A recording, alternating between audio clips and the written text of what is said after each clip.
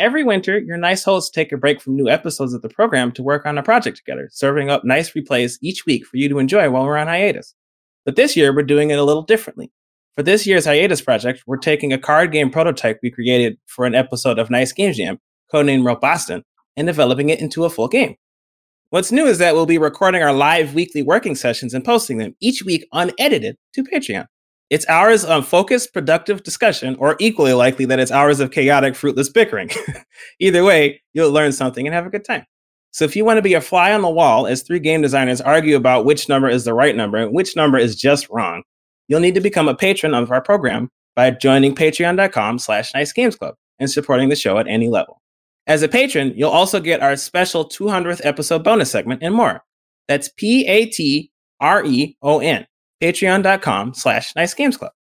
Once you've done that, come back here and have a listen to this week's Nice Replay, Agile Development with Eric Johnson, episode 155. I like this episode because of how enlightening it was to hear what Agile development was like from a professional. I hope you can listen to this and put some of these into practice in your own life. Welcome, everybody. Hey. Mark is still not here. Yes, but Ellen is here instead. I am still not Mark, but I am still here. And our guest today, you are well acquainted with. Yes, our guest today is my husband, Eric. Hi, good to be here. So, first thing I want to ask is, what do you do during your day job? Yeah, so I roll with kind of whatever title is best to go with whatever business I'm working with. Okay. So I've been, a strategy consultant, I've been an agile coach, I've been a scrum master. Basically, in reality, what I do though is I work to create high performing teams. And I work to help corporations and small businesses to create work environments that are more conducive to creative work. Okay. That makes a lot of sense. And that's good, especially if we're talking about agile development, because I think that almost as a society, we've moved away from waterfall development. Oh, I wish that were the case. Is that not the case? No, it's not the case at all. No. I'm glad that's been your experience. Oh, okay. Well, maybe it's just me. I guess one thing we should discuss is the difference between agile and waterfall development. So, waterfall development, I don't want to go into the whole history of it, but it came from a paper written about kind of project management and things like this. Okay. And there was this graphic at the end that had the phases of what he called waterfall development, which was like requirements gathering, analysis, all the big spiel. Yeah. And that graphic was something that appealed to a lot of people. Mm-hmm. Now, the interesting thing was in his paper, I'm the author of this paper is kind of escaping my memory here, but we'll link in the show notes. Yeah, he concluded with saying, "Do not do this." Cool. So, and as you know, no one reads. So. No, they look at the pretty graphics. Yeah, right. So that pretty graphic, which had the little steps that looked like a waterfall, that got seized by a bunch of people who were, really well-meaning and tried to go out and build this sort of project management strategy around it. Now, waterfall development, development is not the right word. Waterfall project management, it really does have its places, and it was kind of the way that we built things before software, right? Okay, yeah. So, for instance, building a bridge, right? You want to have this huge upfront requirements gathering process, know exactly what's needed, exactly the length of the bridge you need, how many pylons you need to hold that bridge up, how many tons of concrete there are, all of that stuff, right? Yeah. You need to have a lengthy analysis phase to make sure that's going to suit all of the needs of your customer, all these things, right? And then when you start work, it might be years into it because you've built this really comprehensive, thousands page long project document, right? Right. And then you're expected when you're hiring contractors that they understand all of the time schedules and everything like this. And you have a budget because you've already planned out all the materials you're going to need and everything like that. Right. Mm-hmm. And that's great for building bridges, for building roads, for doing big infrastructure projects, or even just durable goods. Right. But here's the thing. When you're working on a bridge, you have a bunch of benefits.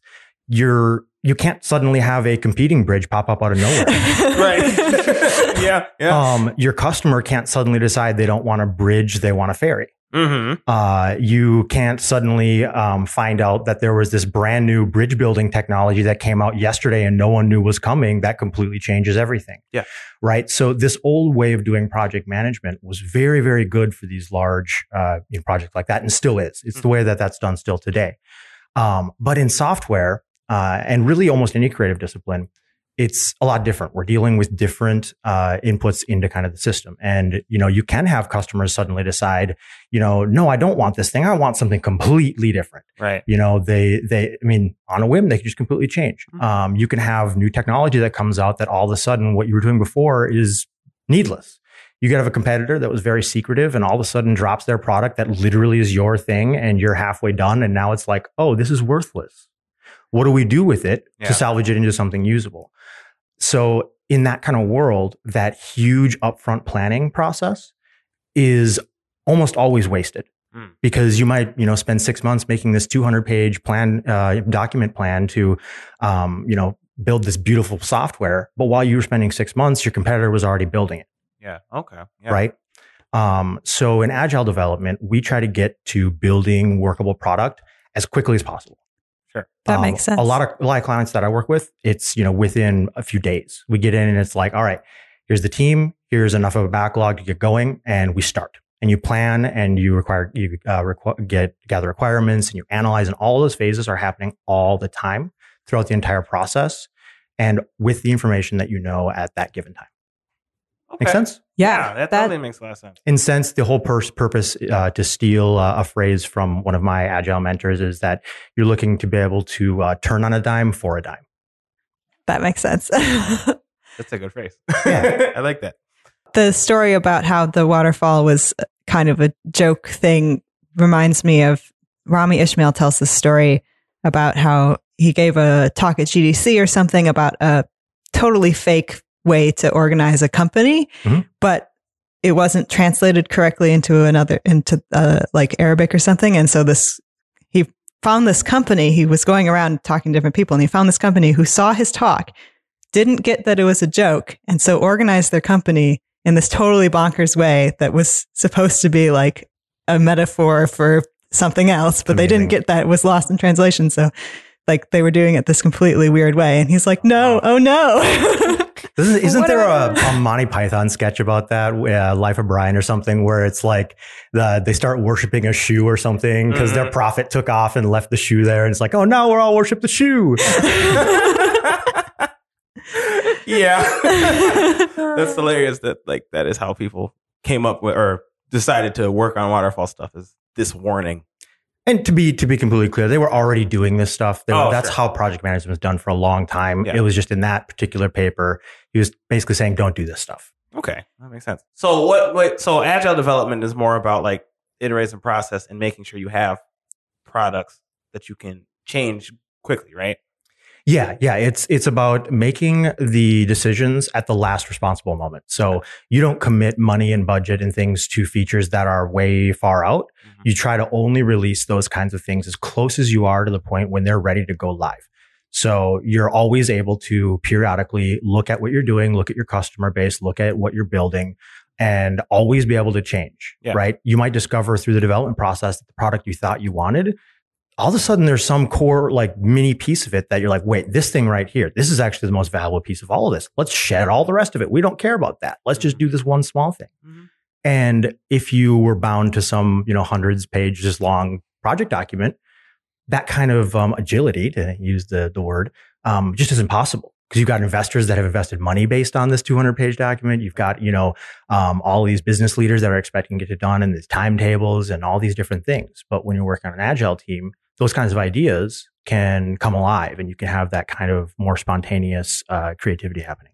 Oh, okay. That's interesting how you brought up like how people had already signed on to, like, as a business, they've already signed on to what you were planning on doing. Right. How does that work when you're doing agile development? I guess like maybe they have a general idea of what you're trying to build, but they don't have specifics, or? Yeah. So another kind of key thing in agile development at kind of the company structure level is sort of a separation of the why, the what's, and the hows, right? Okay. So sort of at your leadership level. So in some mid-sized companies, say 500 people doing software development, right? Your C-level employees, they are the people that are determining kind of the why. They're like, why are we in business? Mm-hmm.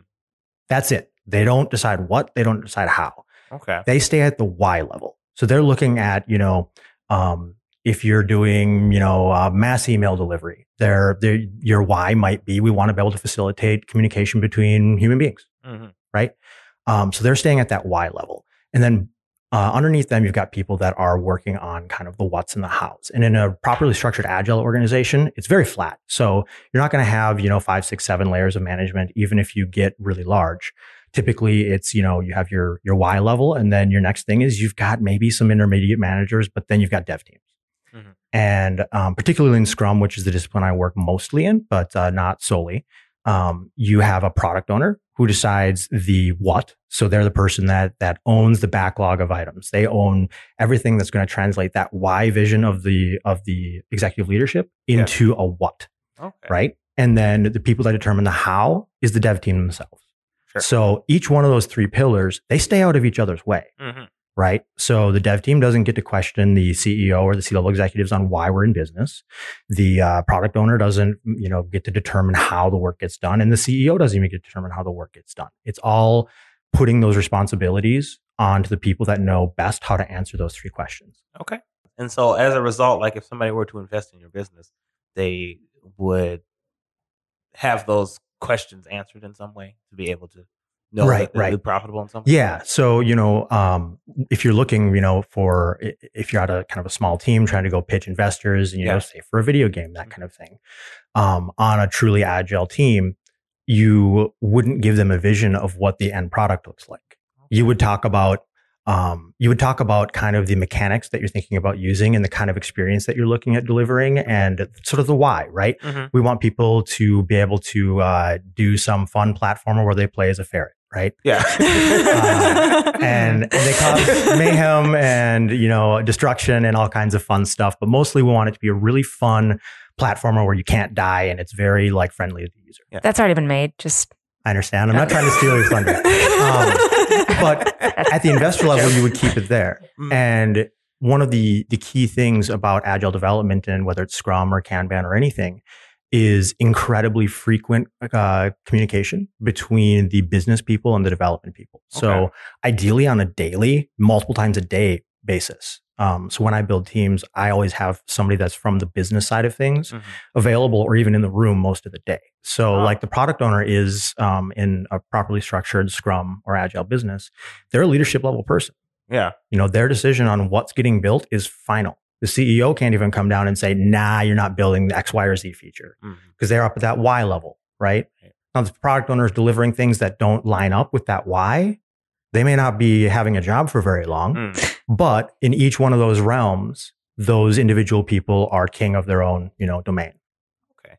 That's interesting. Yeah, and that tracks a lot with how video games are made. Like you don't normally start out with a whole concept done. You have an idea of what you want to build and you create that finished product as you develop your game and as you iterate off of the initial concept. Right. Now, the interesting thing about agile development, and especially Scrum, is that it's product development, not project management. Okay. So that's a huge delineation that a lot of people don't get sometimes. Okay. First, let's kind of talk about the difference between a product and a project. So a project has a beginning, middle, and end. Yeah. Right. It has a limited budget, maybe not, maybe it's flexible, but it does have constraints. It's you can clearly see the beginning of it. You can see when the development's happening and you can see this is the end, right? And the team is working on it might not even be having any work anymore. Maybe they go back to the bench and they work on a different project later, right?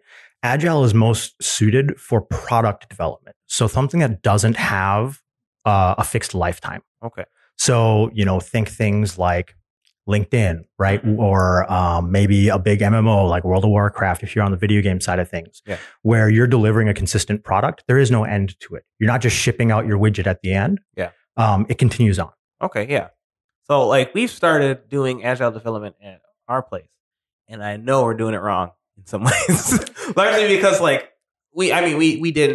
we were always flexible about how we would work on stuff and change things as appropriate, but we never formalize it. And now we're starting to formalize it because my company is trying to go public. Sure. And so And this is your day job. Yes, at my day job. Yeah, no, I'm definitely not doing this while I'm working on. It's like I didn't know that any of your little studio projects and things had gone to the point where you're going public. How do I get on this IPO here? Definitely not. Yeah. So at my day job, we've been trying to do this and be more formalized about it. But I think that our formalizing process has also impeded with the way that I have grown accustomed to working on stuff.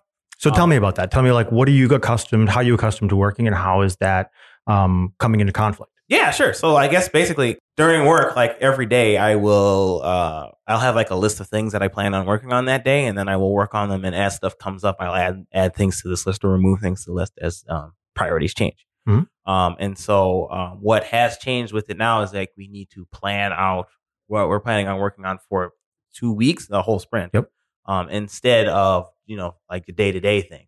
Okay. So I guess like I feel less flexible about the amount like the things I can work on each day. Yeah. As a result So of that. in that kind of old way of working, did you have some kind of like board or something that new work was coming into, and you would just check what the next thing that was coming in was? How would you receive work? I determined what I would work on. And so like, yeah, I have a whiteboard that I write tasks that I come up with, and I'll note them. Like as I'm working on a thing, I'm like, oh, you know what? We should make the shield sound better or something. So I'll write that down as a thing I need. Right. And so, yeah, I'll look at that list when I finished with the current task I worked on, and then remove the task I just did, and then work on the new task on that list. Sure. Yeah. I'm hearing a lot of I's here. Where's your team in all this? Yeah. Good question. We are like the way that development works at my place is kind of just have like a team of 2 or 3. You have a developer and artist. Mm-hmm. And so like I'll ask my artist if I can get a certain asset or something, or like I'll ask her about what she's working on currently, and so we can try to coordinate our work processes so that like we can implement the thing fully. Mm-hmm. But oftentimes there's not like a coordinated effort, I guess. Like we like work on our own things and then come together as like things get finished. Gotcha. Mm-hmm. So there's multiple developers that are all kind of working on their own stuff, and then you every once in a while get together and compare what you've done and make sure you're aligned. Yeah, basically, yeah. Okay. So that is kind of the, if I want to say, traditional way of doing things. And it's very aligned with kind of old waterfall kind of workflows where people are heavily siloed and you're, working kind of through the list of things that are getting done, but there's not necessarily much of a uniting vision on how, like, what order they're doing and, getting people together in teams and things like that. So just using your kind of company as an example. So if I were to come in and work for your business and take a look at this, one of the first things I would be looking at is what all skill sets are necessary to deliver the entire product. So you talked about an artist, right? So there's an artist. Mm-hmm. I'm assuming they do probably like wireframes, then they do like media and things like that on the back end as well. Yeah. Is there any sound? I do the sound. You do sound as well. Okay, that's good.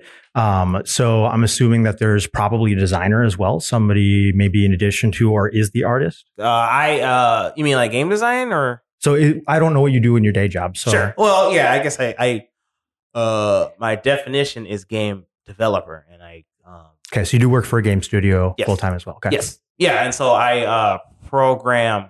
I do like the programming and the game design. Sure. So since it's video games, I'm pretty familiar with video games. You're going to have sound, you're going to have art, you're going to have, the actual programmer. Yeah. You're going to have QA, you're going to have all these skill sets, right? And these aren't necessarily titles in an agile world. These are skill sets. Okay. And the first, one of the core kind of tenets of any agile team is that on the team, you have all of the things you need to deliver working product. Sure. Right. So you can't have a team that then has an external sound person that you have to like send work requests to, and they might get back to you in a day. They might get back to you in a week. Mm-hmm. They're not on your team. Yeah. So it's important for all those skill sets to be on the same team. Okay. That's the number one thing is we'd be looking to get however many people it takes to get all of those skill sets. Mm-hmm. Another big thing is that the people on the team should be cross-functional. So that's why I said earlier, it's good that you're doing some of the sound design and things like that. Yeah. You should be able to not just do your one discipline. You should be able to help out wherever is necessary. Yeah. Because in agile development, one of the things that we really focus on is we focus on getting things done, right? Yeah. Not just getting work done, getting product done. Sure. So having having, you know, a block of a video game where just like maybe there's wireframes of art and the physics are done and you have a character that can run through it. Mhm. That's not done. Yeah. Because your customers don't want that. Right. So there's zero value in that. The value only comes when it's actually done and your customer can consume it. Okay. Right. So having all of that end-to-end process all in the same team, you're focusing on getting a small chunk of your product able to be consumed and deliver value. Yeah. Right. Mhm. And that's again why it's kind of it's a product focused mentality over a project one.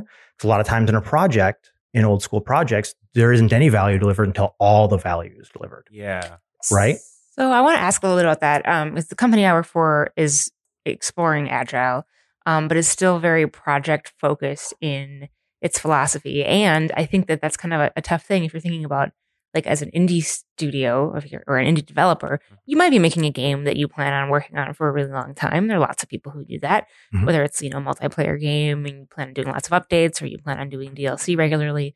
But for also a lot of people, they get to done. It has a beginning, a middle, and an end, and then they send it out there. It's in the world, and they don't really work on it for a Mhm. while. Does that mean that agile is not compatible with that type of work, or are you, or if that's not the conclusion we should reach, how do you translate that product mindset into a workflow that does seem to be project based? So there's basically two different ways that are sometimes used in conjunction of doing agile development. There's incremental and then there's iterative. Mhm. And often you do incremental iterative, but that's a whole different thing. The way that I like to explain this to people is imagine that our investors and our C-level employees, that the thing that they really want is they want the Mona Lisa. Mhm. And I mean the actual painting. Okay. Okay. All right. Okay. Go to France. Right. So what we could do is we could construct a huge planning document that's going to, you know, do all of the requirements gathering for everything that needs to go into it, note every single ounce of paint that's needed, everything like that, right? All the heist materials we need to Yeah, get into right. the Wow, Louvre. there is that. Catherine Zeta-Jones. Yeah. Or we can, in Agile, we're going to do things a little differently. So what we might do in an Agile setting is if we're going to do iterative development, what we might first do is we might go to our stakeholders and say, okay, let's really strip this back. Instead of saying this is this final thing we want, give me kind of the rough idea of what you're looking for. Like, you know, give me the themes. What are we supposed to feel when we're looking at this painting? Like, what do you want in this? And you, through some conversations, might get to, oh, we're looking for a woman in a pastoral setting, right? Yeah. So your development team then will take that and they'll go back and they're like, all right, woman in a pastoral setting. And in their first sprint, what they might make is a line drawing. So it's got the whole outline of the Mona Lisa. It's got some of the background. You can see some of like the farmscape in the background, things like that, right? Yeah. And you bring that to your leadership team and your stakeholders. You say, okay, here we go. Woman in pastoral setting. What do you think? And they look at it and they say, yeah, that's actually really like kind of what we're looking for. But you know, what we really could use is we could use like a little more kind of like shading and like contrast of light and dark, things like that. Can we maybe take a look at that? And then you take it back, you go through another iteration. Mm-hmm. Okay. Take the whole painting, you add shading. Third sprint, maybe you add color. Fourth sprint, maybe you add some more detail, right? Yeah. So each time through, you're adding some new completed layer on top of your product. Okay. Now, here's the interesting thing and what's so powerful about this way of working is your investors don't know what they want until they see it. Mm-hmm. So we just said there was, 4 sprints. There's each one of those sprints, we delivered product that was potentially shippable. There's someone out there probably would buy the line drawing. Yeah. There's someone out there that would probably buy the shaded drawing. There's probably someone out there that would buy the basic colored drawing. And you get a chance to be able to show each one of those to your stakeholders. And at some point, they're going to be able to say, that's enough. That's good. Mm-hmm.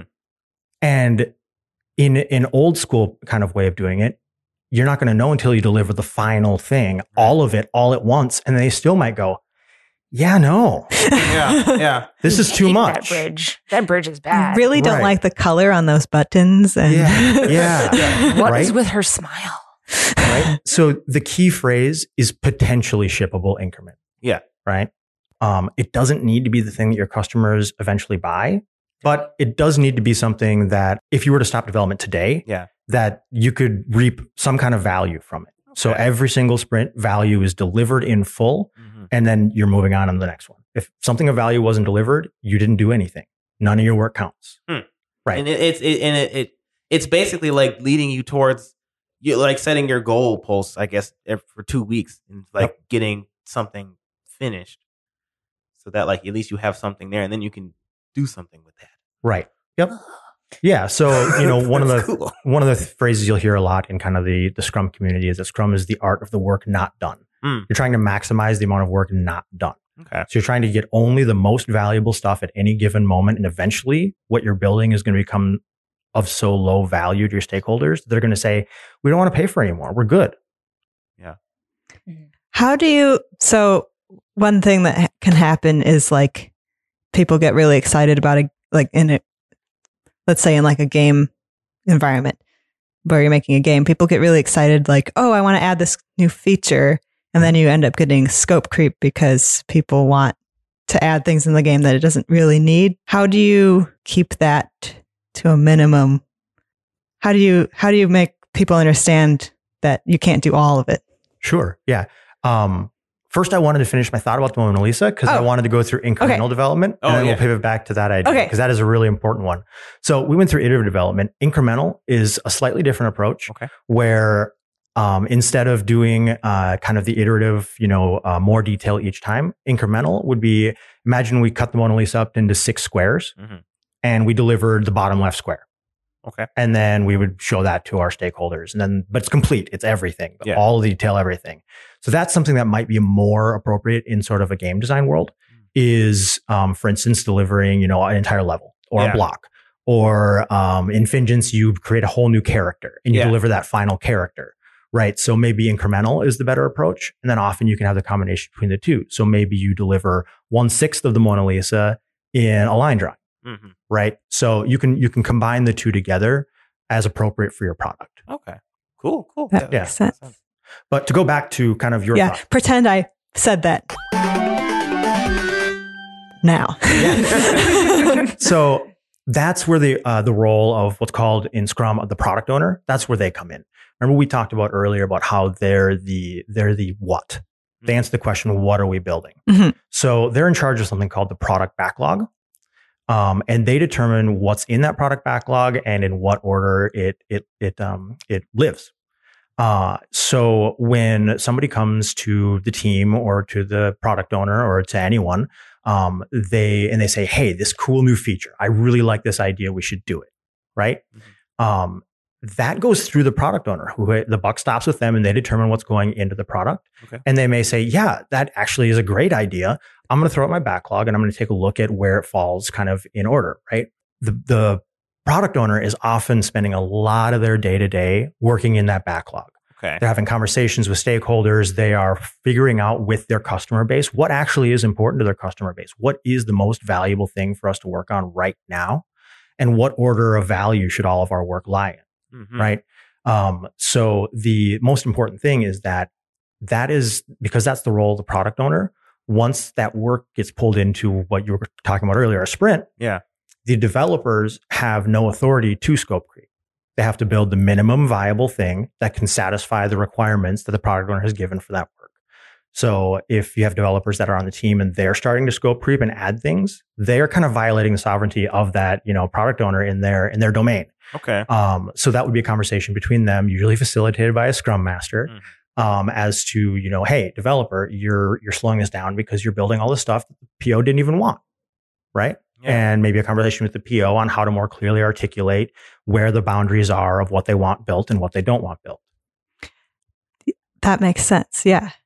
One thing that we run into a lot is like we have a lot of technical debt in our software that we build at my work. And what can happen is like we're in a file, we're adding a feature that the product owner wants, but there's some like back end stuff that we'll never see, like no one will ever notice, but it would make the workflow in the future better. So it's hard, like we've been trying to figure out like how do we get those into the backlog because the product owner does not care about them except for in the abstract, like, oh, it'll be faster next time. But like that's hard to prioritize in the backlog, like versus this new feature that my users are really wanting. Yeah. So that really comes down to sizing. So like earlier I was saying, each kind of piece of this puzzle, they have their own complete sovereignty. Mm-hmm. So sizing comes down to the developers, 100% the developers. The PO gets no say in how big they size something. So a lot of you will be familiar with story points. That's one way of doing it. There's t-shirt sizes. You can size it in fruit if you want, grape, orange, pomegranate, melon, that kind of thing, right? Yeah. It doesn't really matter what you use. Okay. But the development team gets to decide what size something is. So if the development team looks at a piece of work and they say, there's all this back end stuff we have to do to make this done right. Because remember, they answer the question 100% how. Yeah. Only they can answer how. Okay. So if they decide that the how, the right way to build this is to do all that back end work, then they're going to size that thing appropriately and say, well, maybe that's a 120 point story because this thing has all this back end stuff that we must do and it's the right way to do it. And the whole magic of this happens in the negotiation between the product owner and the dev team, and the dev team saying, this is super large and we want to do it right. And the product owner figuring out, okay, so this is really, really valuable, but it's also very expensive in time because it's going to take up, the entire sprint, for instance. Right. Mm-hmm. So then they have to now make, return on investment decisions as to whether something is, not just valuable, but valuable enough to spend the amount of time associated with it. So if technical debt is accruing, that's usually where the problem lies, is that developers are not being firm enough on this is the right way to do it. Mm-hmm. Because again, no one else is going to tell you what the right way to do it is. It's self-managing, self-organizing teams. And if you're allowing yourself to build things with technical debt, then that's on the development team. Interesting. What's so special about Hero Bread's soft, fluffy, and delicious breads, buns, and tortillas? Hero Bread serves up 0 to 1 grams of net carbs, 5 to 11 grams of protein, and high fiber in every delicious serving. Made with natural ingredients, Hero Bread supports gut health, promotes weight management, and helps maintain blood sugar. Hero also drops other limited edition ultra-low net carb goodies like rich flaky croissants and buttery brioche slider rolls. Head to hero.co to shop today. So how do you create those tasks? How do you determine what? How do you determine what things you need to work on for this sprint? Yeah, so that's something that in Scrum happens during an event called sprint planning. Okay. So your product owner has what's called the product backlog, mm-hmm. and then your team during a sprint is going to have what's called a sprint backlog. They're two separate entities, but they do communicate between each other. So the sprint backlog is derived from the product backlog. Mm-hmm. So during sprint planning, which is usually the first day of any given sprint, the dev team and the product owner will all sit down together, and the product owner will say, hey, here's the next 10 things that I want to do. Mm-hmm. And prior to this, you'll have refined those. You'll know what size they are. They'll all have their right acceptance criteria, definitions of done, all these things. And you'll sit down and you'll look at it and you say, okay, let's look at our yesterday's weather. Mm-hmm. How many points of velocity have we done in the past? Usually a method that I'll use when I'm a Scrum Master on a team is I'll take the last 5 sprints, I'll drop the top sprint and the bottom sprint, and then average the remaining 3. Okay. So just to get a quick number of, okay, this is sort of an outlier resistant number of what our velocity looks like. And we'll use that number to plan to. And you don't pull in any more work than that number. Okay. Ever. Okay. Yeah. For no reason. Yeah. Ever. Product owner wants to squeeze 3 more things in? No. Mm-hmm. Because the sprint backlog is not owned by the product owner. Sprint backlog is owned by the team. Okay. So the team is a leadership entity as well. They need to take responsibility for their sprints and for their work, and they need to be firm on saying, this is how much work we can get done in a sprint, and we're not going to promise to do any more. So during that kind of sprint planning event, you're essentially creating a contract between the product owner and the team that says in the next 2 weeks, if you're doing 2-week sprints, we will get this amount of work done, no more, no less. Mm-hmm. And that's really important concept. No more or no less. Okay. So if you finish early, the team should be able to decide what's best for them to do next. Yeah. So if that means, well, we finished on, Wednesday and our sprint doesn't end until Friday, maybe the most likely answer is probably, we'll pull the next thing in the backlog in from the product backlog to the sprint backlog. Mm-hmm. Get some extra done. Mm-hmm. That's how you trend your velocity upwards, is by pulling in extra work once all of the other work is done. Okay. You don't pull in until everything else is done. Right. Or maybe they decide, we've been really, really tasked lately and we've been kind of broken down. Let's all take a day off. In a truly agile environment, that should be an option for the team. Because the contract that they agreed to with the product owner was to deliver that amount in that increment, no more, no less. Usually that doesn't happen because in well-running agile organizations, especially ones that would agree to that kind of thing, people aren't working a ton of overtime. They're working very steady weeks. And instead, usually if developers aren't pulling in work, usually it's they're going to be doing something like, hey, there's this skill that we know we're rusty on. We wanted to have time to be able to do some work on that and learn this new thing. We've always wanted to go look at Kubernetes on AWS, right? And they take a couple of days to go workshop that stuff and figure out, what's all up there. So, but the team is empowered to be able to make that decision as to what their best thing is to do with the rest of their sprint. Sure. So does that kind of answer your question about how work kind of comes in? Yeah. So it's that conversation between the product owner and the team. And it's every level of it is a contract. At the sprint level, it's a contract to get all the items in the sprint done. At the individual, what are called product backlog items, a lot of places call them stories. At the individual product backlog item level, inside you'll have your acceptance criteria. As long as the work completes all those acceptance criteria, it's done. The product owner can't reject it. Right. Okay. Because it's important that they're writing a well-formed product backlog item that has all the requirements needed so that they hand it off to the developers and the developers get to determine all on their own how. And they just take it, run with it, build something that satisfies all those criteria and nothing more. And then they ship it. So if it doesn't quite hit the mark and the product owner sees that, that's a good opportunity for them to maybe get some coaching from their Scrum Master on how to better write backlog items with more clarity, add acceptance criteria. Maybe they take another iteration at that thing and they say, oh, we needed 3 more things in here that I didn't think of. But, it's my fault. I didn't put them in there. Does that make sense? Yeah. One thing that's been super helpful at my job is for a while, we didn't have the Scrum Master position was open. And so a lot of the separations of where power was got real murky and we had problems that way. And now that we have a Scrum Master again, it's so nice to have them take some of that saying no away. Like you can say to the Scrum Master, hey, product people want us to do this other thing.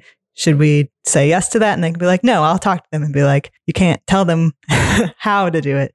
I think that's one of the really important roles of a Scrum Master is to keep those lines as clear as possible. And do we want to talk about the Scrum Master role a little bit? Yeah. Sure, yeah. Said it a lot. Yeah. Because there's a lot of misconceptions about what a Scrum Master is and isn't. And every place you go is going to have a different idea, ranging from just, oh, they're a project manager to, they are a full-on Scrum Master and anything in between. What you were just talking about is a fairly typical implementation of a Scrum Master, but it's not right. Oh. So a good Scrum Master would not say no for you. They would coach you how to say no. So a Scrum Master is only one thing. They're a coach. They have no deliverables. They have no authority. They have nothing that they actually do or deliver within the company. Okay. And their only role is to spend about a third of their time coaching the dev team, a third of the time coaching the product owner, and a third of the time coaching the wider organization on best practices in an agile implementation. They are a coach and they're a facilitator. So they don't run meetings, they facilitate them. So if they see a conversation is going off the rails, they might pull the reins back in and say, hey, we're here to talk about X, not Y and Z. Can we refocus back on that? Right? So they facilitate and they coach. That's it. If they're the one saying no to anyone for the dev team, they're doing something wrong. They're there to coach you how to better say no yourself. And how do you go about doing that? How do you go about coaching somebody to better say no? Do you help them find information that will make more sense to the product owner? Or? So it really depends. It's very contextual. Sure. It depends on the developer. I'm working with the team. I'm working with the product owner. I'm working with the many different things. But it can range from anything from individual one-on-one conversations where we talk about the value of saying no and good ways of saying it. We practice and maybe we'll do role play and they'll be able to have an opportunity to gracefully say, I'm sorry, but that's not really something I can make a decision on. Scope really is in the wheelhouse of the product owner. I'm going to have you go talk to him. That kind of thing, deflecting away from their responsibility, or when it is their responsibility, being able to take charge of that and own it and be responsible for it and be proud of it. So it might be a one-on-one conversation. It might be something that's a facilitated, mediated conversation with the offender. Maybe it's, something where this one person has over and over and over again been usurping power and been sliding in extra work into the team. That never happens, right? That person, they might get an email or a Slack from me, or I might knock on their door and I might say, hey, Jim, you open to a little bit of coaching? I've got a couple of things I want to talk to you about. And then we might sit down and we might talk about it. And I might tell him, what the effects of what's happening, his requests are having on the team. Maybe he doesn't even realize. Because a lot of times people, on the business side, they don't understand the amount of work that can go into building something even trivial. So they might, with all, good intent, think that they're making a 20-minute request when they're making a 20-hour request. And the authority of their title and their position carries such weight that, some little peon developer isn't going to say no. And now you've thrown something way off track, right? Yeah. So a Scrum Master has the ability and the authority and the expectation to be able to coach anybody in the organization on that. We don't have a Scrum Master in my job. Most places don't, even when they say they do. Okay. Most of them have executive assistants that manage Jira and project managers that are determining what stuff is getting worked on each day. Yep, that's where we're at. Mm-hmm. So the project owner are they the ones who's supposed to develop these tasks? So the product owner is. So the typical workflow, a well-run product backlog should be open and transparent. Yeah. Everybody in the business should be able to see it and should be able to add things to it. Okay. Okay.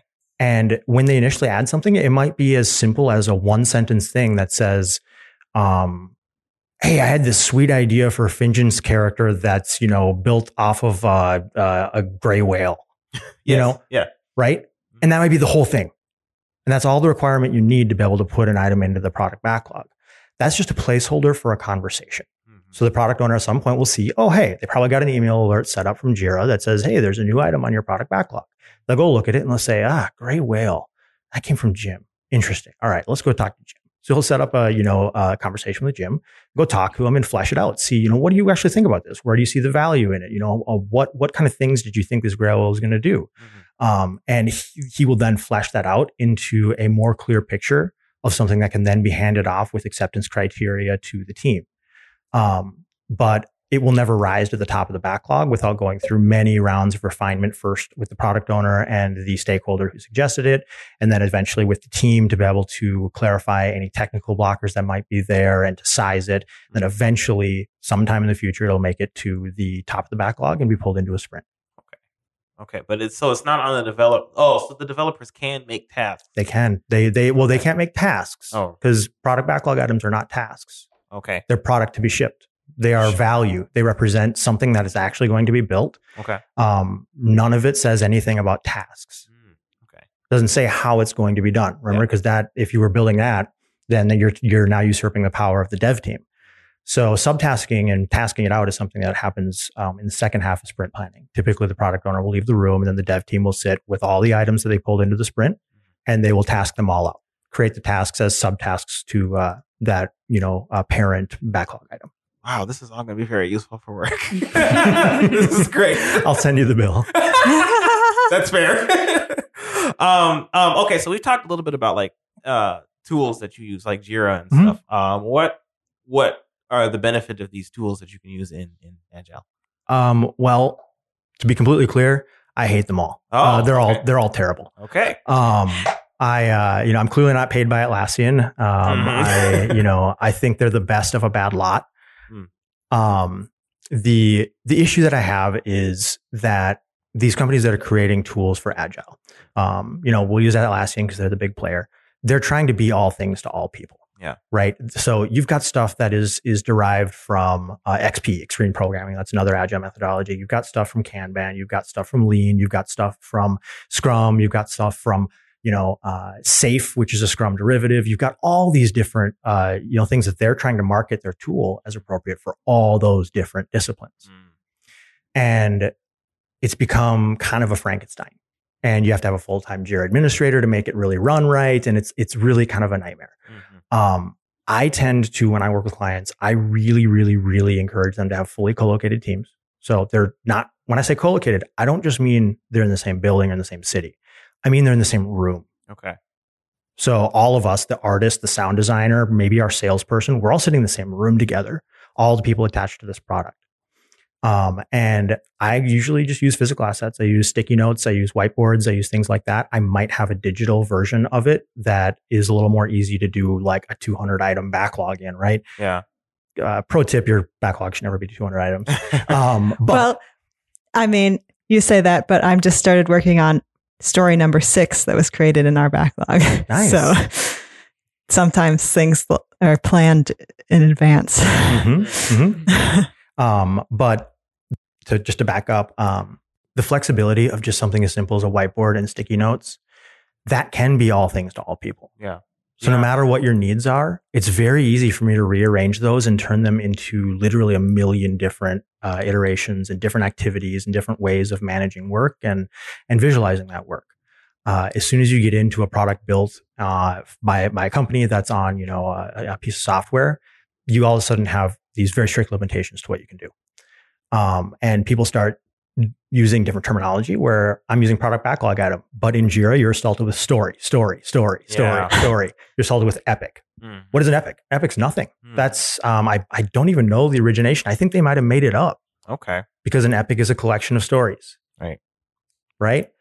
Like, that's not something from any agile methodology. I think Jira just made it up. I believe that. So I'm not really a big fan of any of those tools. That being said, there is a reality of the marketplace, and you're very, very lucky if you actually have a fully co-located team sitting in their own little war room, right? Yeah. The reality is that most teams these days are highly distributed, whether they're overseas or not. Even if they're all in the same city, you're having people working from home, you're having people in the office, you're having people on one floor and the next floor. They're all over the place, right? In that case, there are tools that are pretty much essential. So something along the lines of Jira to be able to visualize your work. That's really important to visualize your work at all times, to be able to see it where it is. So Jira, or, there's a bunch of other ones out there too. Something I often use that I think is really important for distributed teams is something called Planning Poker. Okay. So there's a couple different tools online. You can just search it on the internet, and that it provides you a way to do voting on sizing in a distributed team. Okay. So you can do blind votes. So nobody is like just shouting out their vote over, the web conference or something like this. Yeah. Or typing it into the chat. Exactly. Right. Right. And there's all kinds of, different integrations with Jira and all that fun stuff. So some type of planning poker tool. You need to have a really, really, really good distributed kind of links. So you need to have Zoom or something like that, and you need to make sure it's always working and is suited to your needs. I can't really stress that enough. On a lot of the teams I worked with that have been distributed, I put in a very firm rule that if you're working, you're in the web conference all day. Yeah, all day. So the team might be 5 people, and there's 5 people sitting in there, and they talk with each other if they're distributed. If they're going to go off and pair, they're pairing via web conference. And they have their webcams on and they can see each other. It's important in all of this, at least I believe, that we always maintain the humanity of, the people that are around us. Yeah. And being able to see their face and the way they're reacting to things you're saying is really important. Yeah. So that's a often neglected tool that I think is really, really important to invest in is webcams, good mics, and a good web conference solution.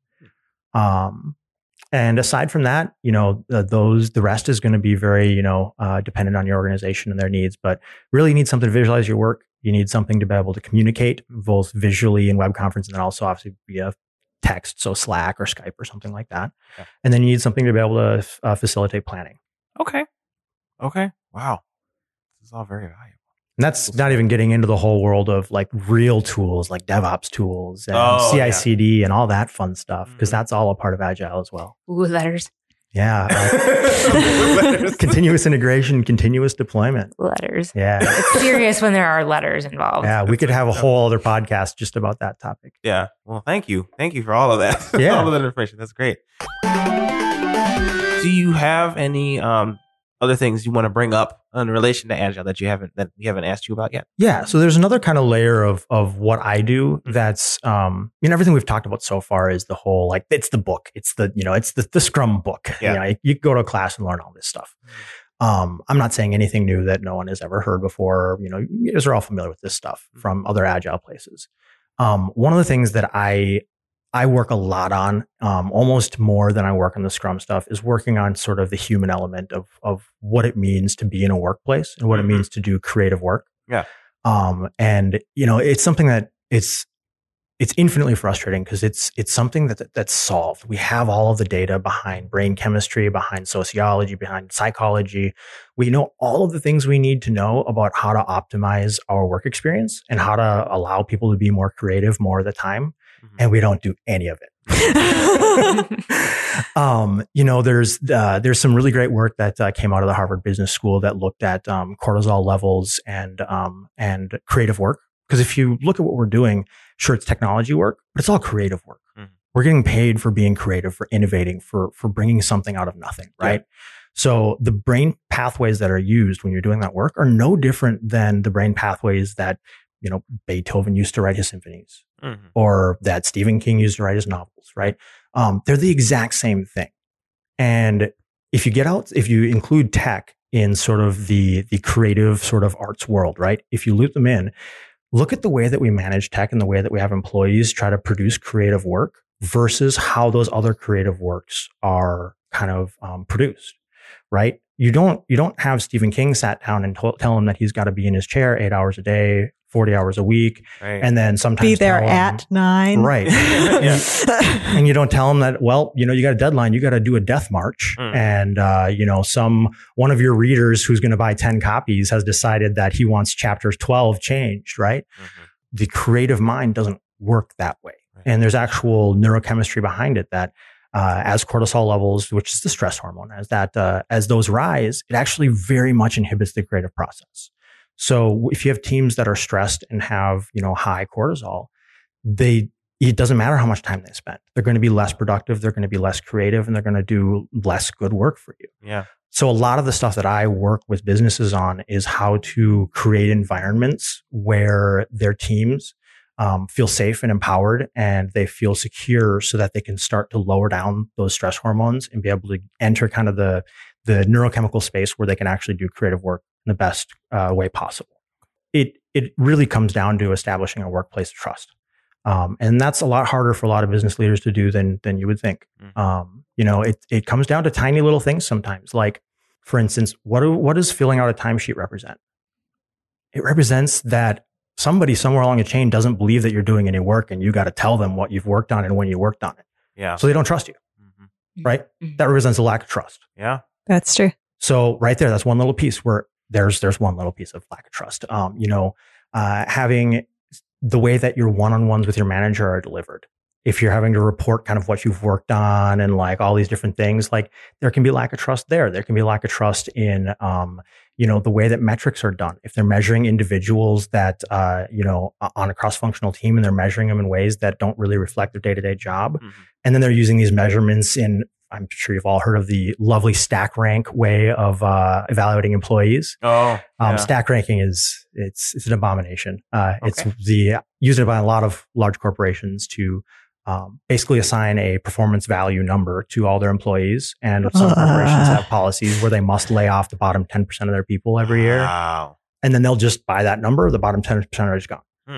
No matter how well they did. Yeah, that's terrible. And I actually worked at a stack rank company once. And my ranking as the Scrum Master for the site reliability engineering team was lower than the front desk gals. So in that way, I was actually in more danger of being laid off than the girl who worked the front desk, even though I was a incredibly important core member of delivering our product, where she just said hello to people as they walked in. So that's another thing that starts to break trust, the way that you evaluate your employees and the way that you measure them and the way you determine whether they're doing good work or not. Right. So there's all these things that that kind of go into creating your workplace culture, and none of them have to do with having pizza on Fridays. Yeah. Yeah. How does free beer work into all that? I don't know the quantitative, reduction in cortisol of free beer. But a lot of those things like, free food, free beer, pizza on Fridays, a lot of them are just gimmicks to cover up on the fact that your fundamental work culture is one that is not trusting and is not putting your creative employees into the headspace where they can do their best creative work. Yeah. Rather than tackle that very difficult to tackle issue and really own it and fix it, It's, well, what can we do to make things a little better for the next few weeks? Right. Free beer. Right. Exactly. So Scrum plays nicely with that. Like a lot of the things I was talking about, the separation of powers, right? You're developing a team owning the how 100%, right? That empowerment and that represents trust. It says, we trust you to get this stuff done. One of the key things to making all this work is to hire good people and trust them to do the work and get out of their way. Yeah. Right. So I just, we've talked, you and I, we're married. So we talk about this a lot. Yeah. But one thing we haven't really talked about is your take on how some of the toxic dynamics that Scrum and other agile methodologies are intended to address and eliminate.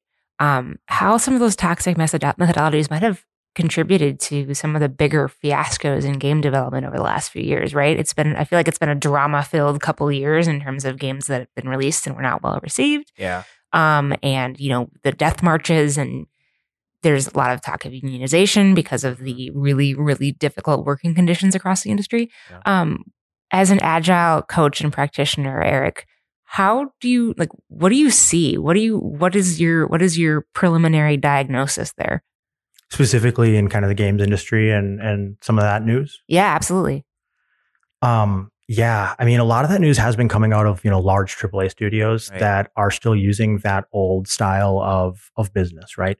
Where they have the exact idea of what's going to be shipped at the end because they're pitching it to investors for billions of dollars, right? I mean, we're in an industry that is, larger than movies. There's games that are making insane amounts of money and have insane amounts of money being put into them at the front. So that business is still being managed in sort of that old mentality of trying to tell the investors exactly what they're investing in and then feeling obligated, probably by contract, to deliver that thing. Right? Yeah. So there's often a big gap, and this is something I see in my clients all the time. There's a big gap between the way the work's done and the way the work is sold. And in a truly agile organization, you can't have that. You can't have your business selling this kind of waterfall-y type project with a defined scope and a fixed budget and a fixed duration. You can't have them selling that and then expect an agile implementation where you're doing the work in sprints to work. So you have to be selling it up front as an agile, product. It often works best in sort of SaaS, solutions where you're delivering a subscription product that can change at any time, that type of thing. But there's no reason that it can't work in game development. You just are looking at the reality that if you limit budget, if you limit scope, you determine exactly what the scope's going to be, and then you limit time. What can flex? What's left? Any guesses? Wait, say it again. You limit scope. Limit scope. Yep. So you've determined exactly what's going to be shipped. You limit time. You say when it needs to be shipped by, and you limit budget because you're only putting so much money into it. What's the only thing left that can change? And it's no surprise that it's crickets because most businesses forget this. Yeah. And this is the thing that always changes: quality. Oh, right. Yeah. Right. If you lock all of those things, the only thing that can flex is quality. Mm-hmm. So you make crap work. Yeah. That's it. Right. You ship with bugs. Mm-hmm. Yep. You build up technical debt, cut all kinds of corners, and you ship bad product that met all the scope requirements, hit the budget and hit the timeline, but it was all terrible quality. And in Scrum, or really in any agile, basically the only thing that we're locking is quality. We'll make good work all the time, and we will ship product that is done and is ready for your customers, and it will be good. But scope's not fixed. You can quit work whenever you want. You can stop paying us and say, this is it. This is my product. We're done. I don't need the coloring and the line drawing, right? I'm good. I just saved a ton of money, right? You can continue on further than you initially thought. You might have said, I initially want a line drawing. And they're like, wait, hold on. Color. Can I pay you for another sprint? Right? So all those other things are floating: your scope, your duration, your budget. The only thing you fix is quality. So that's the big difference, I think. And I think is probably one of the contributing things to these games having such terrible issues with that, is all of those things are fixed. And the only thing that's left to go is quality. And they're not making a good experience. Or they are making a good experience at the expense of employees. Yes. Yeah. Mm-hmm. Makes a lot of sense. Yeah, quality of the working environment, the quality of the experience of being an employee. Yeah. Yep. Ended it on a slightly down note, I guess. I mean, yeah, but it's not like this isn't being talked about. Yeah. And I know it's like, okay, we've been talking about things forever. As long as people have been working for other people, there have probably been discussions around how the working conditions can improve. But we've got really good tools for dealing with it now. I think it just kind of goes back to what you were saying at the beginning of the show, Eric.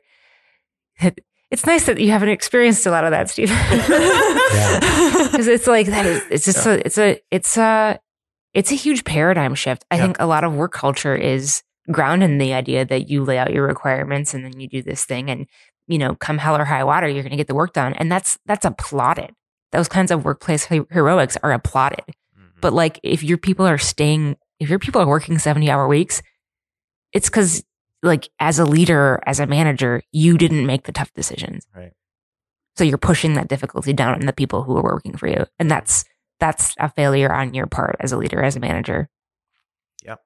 So that's got to change. That's the switch that's got to flip. That's an uplifting note. Yeah. Did it. Cool. Can I find you on the internet? Nowhere. I'm a ghost. Oh, Nice. I'm really not on social media at all. And it's actually pretty difficult to get a hold of me on the internet. But I'm sure you guys, if any listeners want to get a hold of me, they can contact you guys. And, Yeah. And, if you have any questions about Agile or anything that you want to ask, we will forward your questions on. Am I the first guest you ever had that's just like, nah, dude, I don't do any of that? There have been some guests that aren't really on social media. I guess Lane isn't really on social media. Yeah, no, he is not. Hi, Lane. So no, you're not the first. Yeah, no, it's one of the quirks of kind of the way that I do work is I very, very, very, very much prefer face-to-face interaction. Sure. Yeah. Okay. So if you want to get in touch with Eric, tweet at Ellen B. Johnson. There you go. Go ahead. I don't want to reduce my wife to being my secretary, but she's got a lot of good stuff going on in her own right. So Very true. For sure. That's our show. If you haven't already, subscribe to Nice Games Club in your favorite podcast app and be sure to give it a good review if you liked it or are nice like us. We really need to know you're out there, so leave a review and tell all your friends too. And send us any questions you got about Agile. We want to hear or how your organization does it. Be interesting to know. We also want to hear directly from you, so follow us on Twitter and all the other things at Nice Games Club. Let us know how we're doing, send us your topic ideas, and ask us your questions.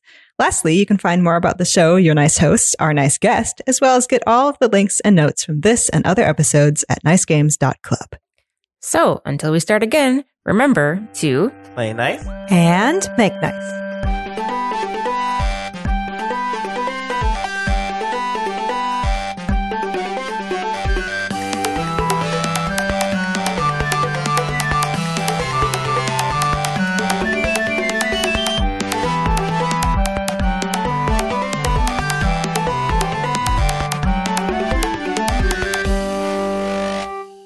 But she is definitely the only person with Twitter in our family. The dogs don't maintain their own Twitter accounts. That's true. What's so special about Hero Bread's soft, fluffy, and delicious breads, buns, and tortillas? These ultra-low net-carb baked goods contain zero sugar, fewer calories, and more protein than the leading brands, and are high in fiber to support gut health. Shop now at Hero.co.